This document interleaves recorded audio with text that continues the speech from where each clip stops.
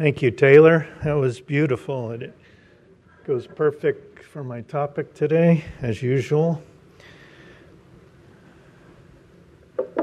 Let's just open in a word of prayer. Heavenly Father, Lord, I thank you for another week, a time we can gather and listen and study your word, Lord. We just pray that it touches hearts, be with me, and have me just deliver the message you would want to share with all of us today. In Jesus' name, amen.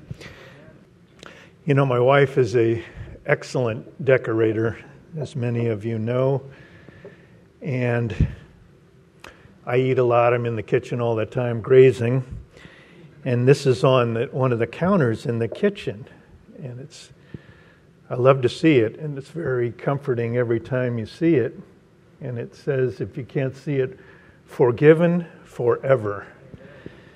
And isn't that a blessing? Somebody was telling him about, actually Sherry's brother was reading a book about sleeping. And he said one of the things you should do before you go to bed at night is think of something positive and comforting, and that will help you sleep. Well, those two words are comforting to me. And, we're in this pandemic, of course, and there's so much going on. There's been several stimuluses from the state and from the feds to help people have some income, pay off debt, pay off some of the bills. And the families, you either get all of it, a little bit of it, or none of it. And these states and the feds, they don't have this money. It's not just in the bank. They print the money, they borrow the money, and they pass it out. So we're going in more and more debt all the time. And our kids and grandkids are going to inherit that as the debt goes up and up and up. When we all have debt too, credit cards, home loans, car loans, student loans. The average family is $96,000 in debt. And the total student loan in the country is $1.7 trillion. That's amazing. And then they want to forgive all the student debt in the United States. And that's going to be very expensive too. But what a blessing that would be if you went to 4 or 8 years of school and you have all this debt, to have it wiped clean. But there's downsides when you get forgiven for debt like that. It might be taxable, so you might owe tax on that $96,000. It can take years to get it, and not everybody qualifies. And if you've been forgiven of one debt, you might not be forgiven of any more. You might only get one crack at this. And that the forgiveness everywhere, somebody always has to pay the price. There's hospitals that are trying to have debt forgiven of people that owe bills. California is trying to pass a $5 billion plan to pay off past rent for low-income people who went arrears in rent. And there's catches for that too. Not everybody qualifies. So there's a lot of forgiveness going on out there. And we all pay for this stuff down the road, either with taxes, fees, or interest on all the loans that the government borrows. Somebody always must pay the price for forgiveness. And thank God that we have a God who paid that price and who forgives sinners. In Romans 4, verses 7 and 8, it said, "Blessed are those whose transgressions are forgiven, whose sins are covered. Blessed is the one whose sin in the Lord will never count against him." And this applies to believers all over the world. Paul here is quoting from Psalm 32, which was written by David. Certainly a well-documented story of his sins with Bathsheba and his plan and conspiracy to kill her husband Uriah to die in a battle, which happened. Uriah died. And David just dwells for about 4 verses here on what a mess this sin did to his life. And our sins do the same thing to us. They torture us when we look back on them and remember them. They pop in our heads. We're not trying to think about them. We cannot erase them. We cannot cancel them. I just noticed tomorrow they're trying to cancel Columbus Day now. They're trying to cancel all kinds of things. We can't cancel them, nor can we forgive ourselves. You can't say, I forgive myself for doing that. It's impossible. And sometimes our sin hurt other people and cause lasting damage. But whatever variety they are, small or large, they all hurt Jesus because he died and shed his blood for every one of them. David feels the same way here after his fall with Bathsheba. When we sin against the Lord. And David's story is in Psalms 32. The first two are verses 3 and 4. When I kept silent, my bones wasted away through my groaning all day long. For day and night your hand was heavy upon me. My strength was sapped as in the heat of summer. He has remorse. He feels guilty. He's weak. He couldn't sleep, and he probably has nightmares. And he tried to conceal his sin, but he couldn't. He can't conceal a sin from God. He sees them all, he knows them all. He was full of regret from this fall that he had in temptation. And he went silent, which is, you can't be silent from the Lord. He knows your every thought. And he did not confess his sins. He tried to forget them, but they haunted him. He was a king, but he was a miserable king. He might have tried to, like we do sometimes, get busy with entertainment, hobbies, just to get your mind off the sins. But the sin kept popping up. He could have had anything he wanted except for peace, the Lord's peace, and forgiveness. He won every battle practically in Scripture, but he couldn't win this battle against the sins. His stubbornness extended the torture. Bill McDonald said this behavior lasted over a year. That's amazing. And then in verse 5, Psalm 32:5, it says, Then I acknowledged my sin to you and did not cover up my iniquity.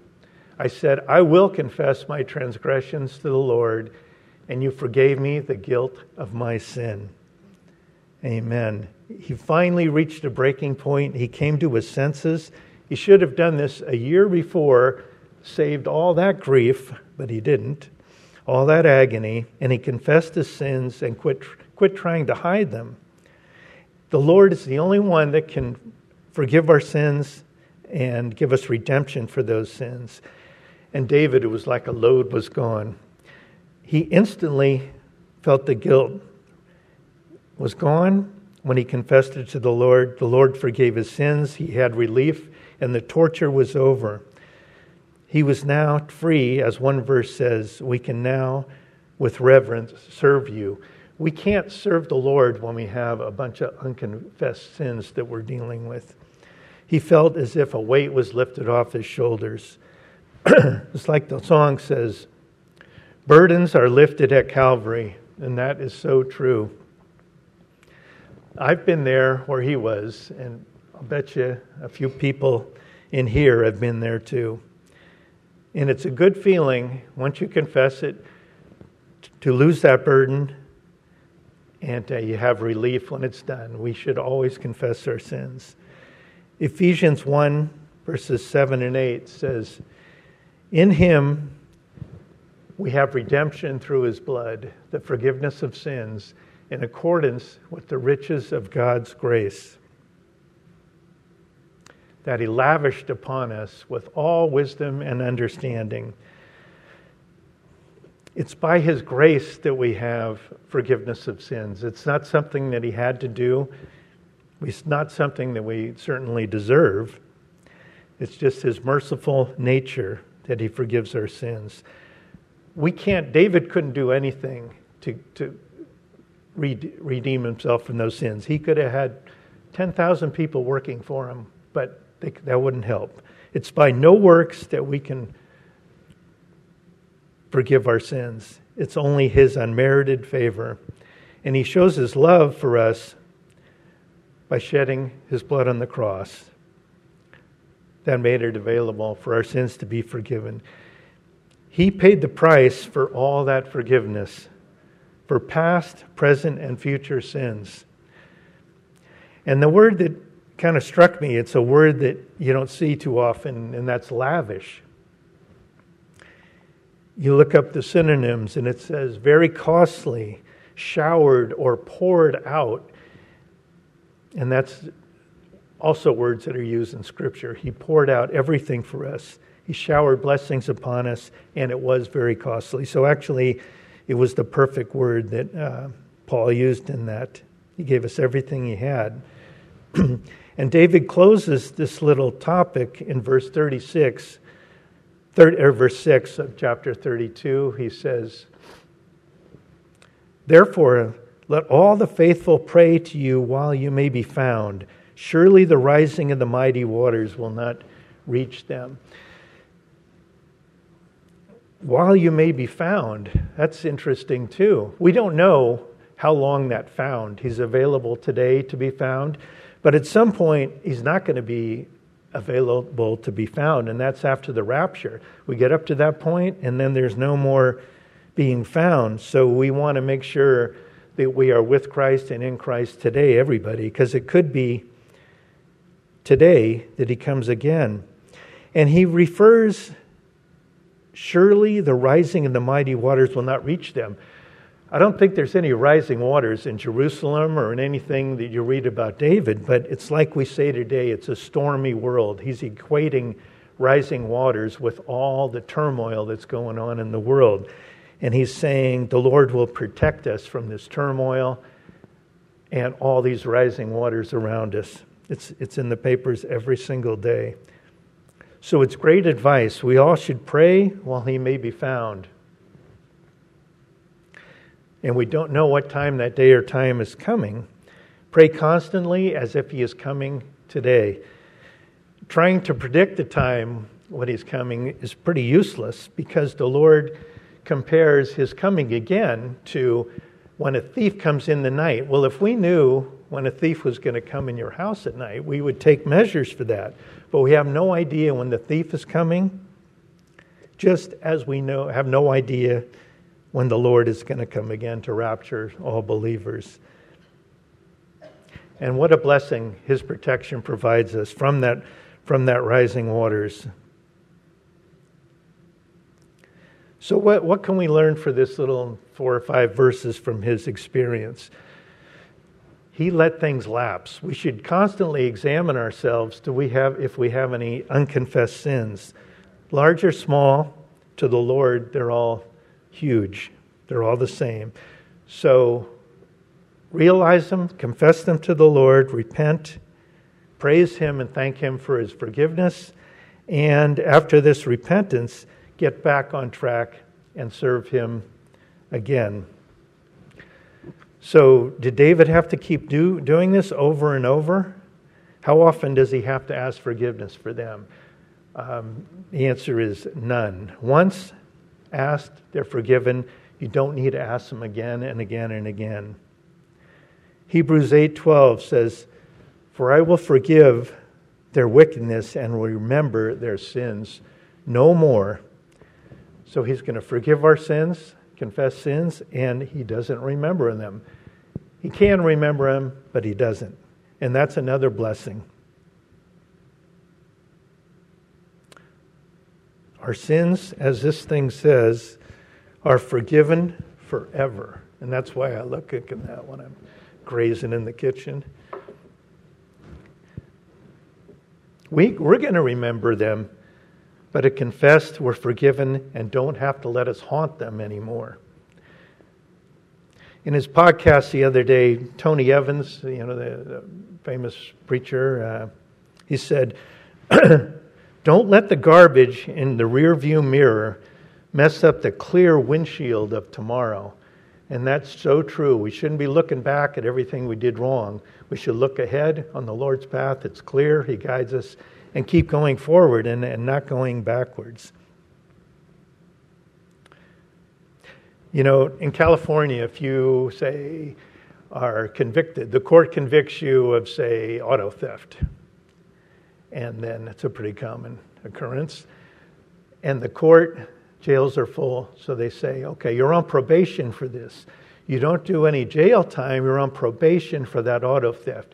If you go out in a month and steal another car and get arrested for auto theft again, they go back and said, your probation is violated, and we're now going to convict you and give you a sentence for the first auto theft. So they forgive you, but then if you screw up again, they go and put you in custody for that first one. And then you serve time for that. The Lord never says, oh man, Jessica, you did the same thing again. I just forgive you for that one a while back and you did it again. I'm going to go back and renege my forgiveness. He doesn't do that. He doesn't withdraw any forgiveness for what He forgave us for in the past. It's a clean slate, and we're always going forward for Him. So we don't have to get hung up about that. In this student loan, this man, Kevin Rosenberg, he was a Navy veteran.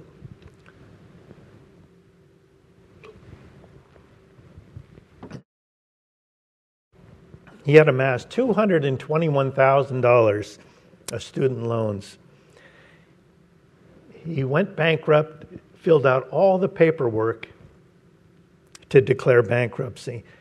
The government forgave every penny. What a relief for him. For a little while. Then a judge got in the middle of it.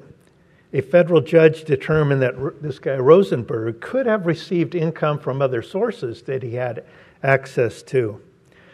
The judge reversed the decision, canceled the forgiveness, and made Rosenberg again responsible to pay off the entire loan. That doesn't happen with the Lord.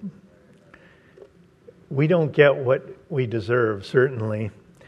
In Psalms 103, verses 10 through 12, says, He does not treat us as our sins deserve or repay us according to our iniquities. For as high as the heavens are above the earth, so great is His love for those who fear Him. We deserve judgment, condemnation. Once saved, we don't get either one of those, thank God.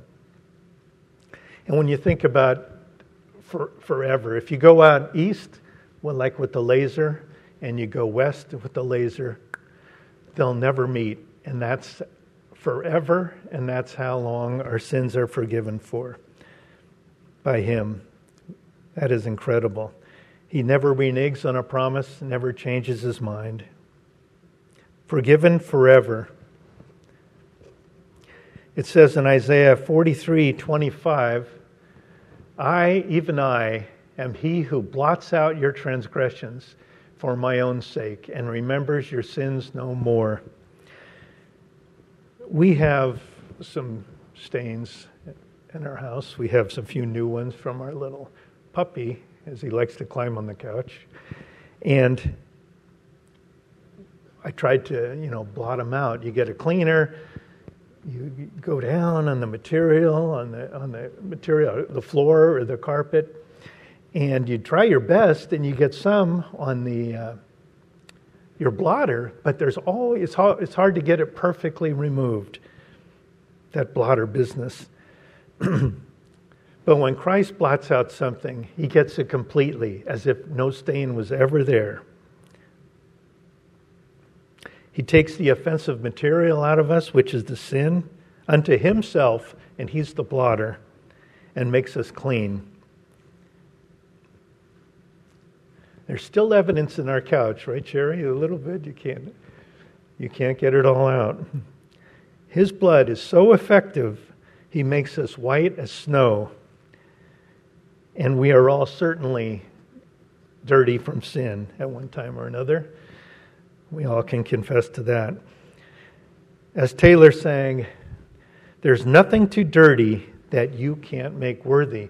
So if we have a slew of sins, many, many, many, He can clean us, make us white as snow. So we can't say we're I'm just too big of a sinner. The Lord will take all sinners in and make us white as snow. That is incredible. He even says so in Isaiah 1:18. Come now, let us reason together, says the Lord. Though your sins are like scarlet, they shall be as white as snow. Though they are as red as crimson, they shall be like wool. He can make us like wool, white as snow. What a feeling, instead of being stained your whole life. And the burden of that sin is incredible. It's so important to confess our sins. We can't take, our sins are forgiven for past, present, and future. We have to confess them. Yeah, our sins are forgiven, and I started reading about it, and it got a little bit complex about there's a couple levels of forgiveness, but we want to, this one where we have to confess everything they were talking about, you have to confess the sin so you can walk with God again. You can't walk with the Lord if you're holding sins in that are not confessed. We want to get back on the right track. We can't have fellowship with Him unless we confess our sins. So what about other two people? We're talking about us and the Lord one-on-one. I can't forgive Sherry's sins, nor can she forgive mine. We're one-on-one relationship with Jesus. But we're told how to handle people around us. We're told to forgive others as Christ forgives us. In Matthew 18:21, it says, Then Peter came to Jesus and asked, Lord, how many times shall I forgive my brother when he sins against me? Up to 7 times? Jesus answered, I tell you, not 7 times, but 77 times. That's a lot of sins, a lot of forgiveness. I wonder why Peter used 7, but I think that's the most common, Jesus' favorite word in the Scriptures. And that infers continually. You're not going to stop when you reach that number. We're supposed to always forgive others, as Jesus does. Forgive and forget. Bill McDonald says, if believers are unwilling to forgive those who wrong them, how can they expect to be in fellowship with the Father who has freely forgiven them for their wrongdoings? It's kind of like when we read about the Pharisees. They had a lot of that going on. They thought they were pretty special.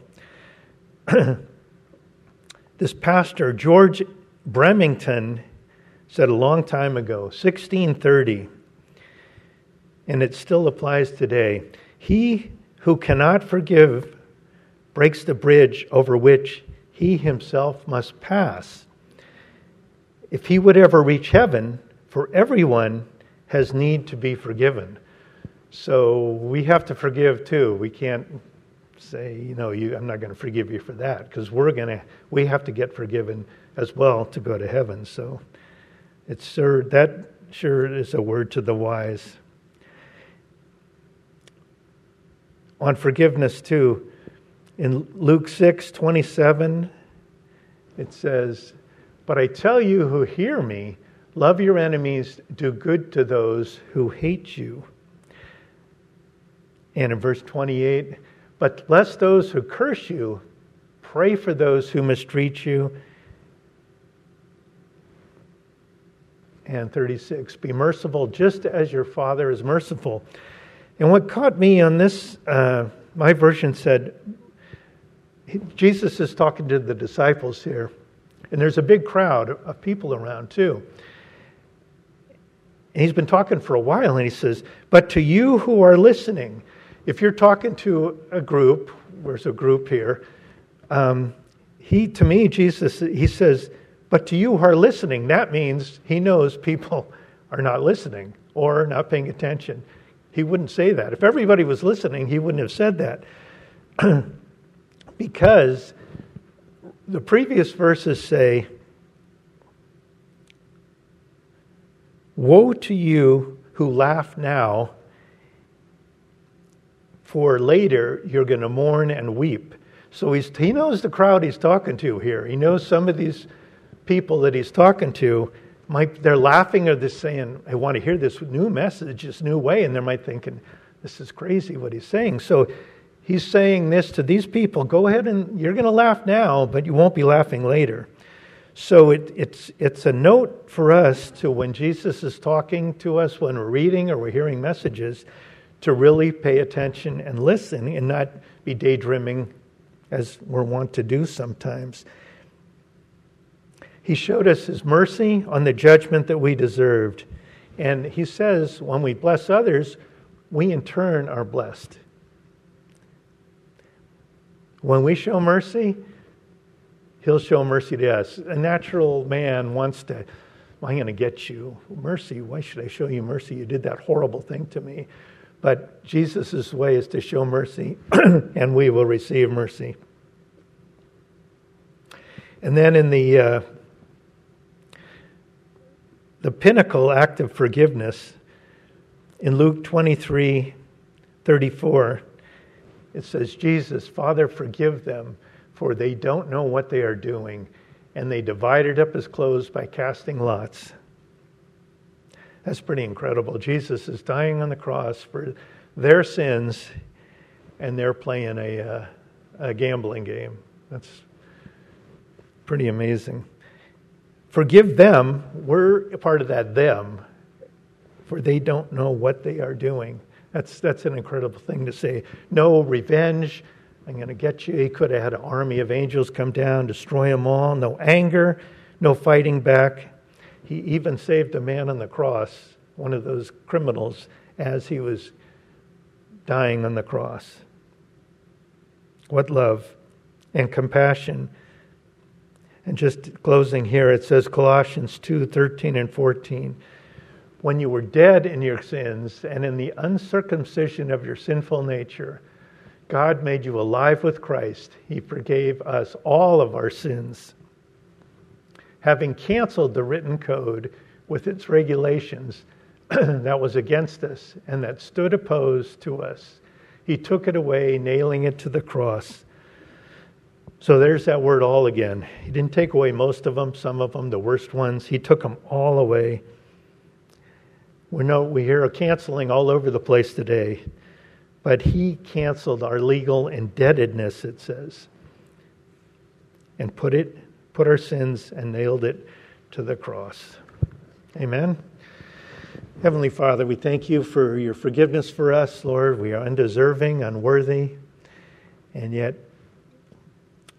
no one is too dirty that you cannot make clean, as Taylor sang. We thank you for that. We pray we do listen to your word intently when you are speaking to us.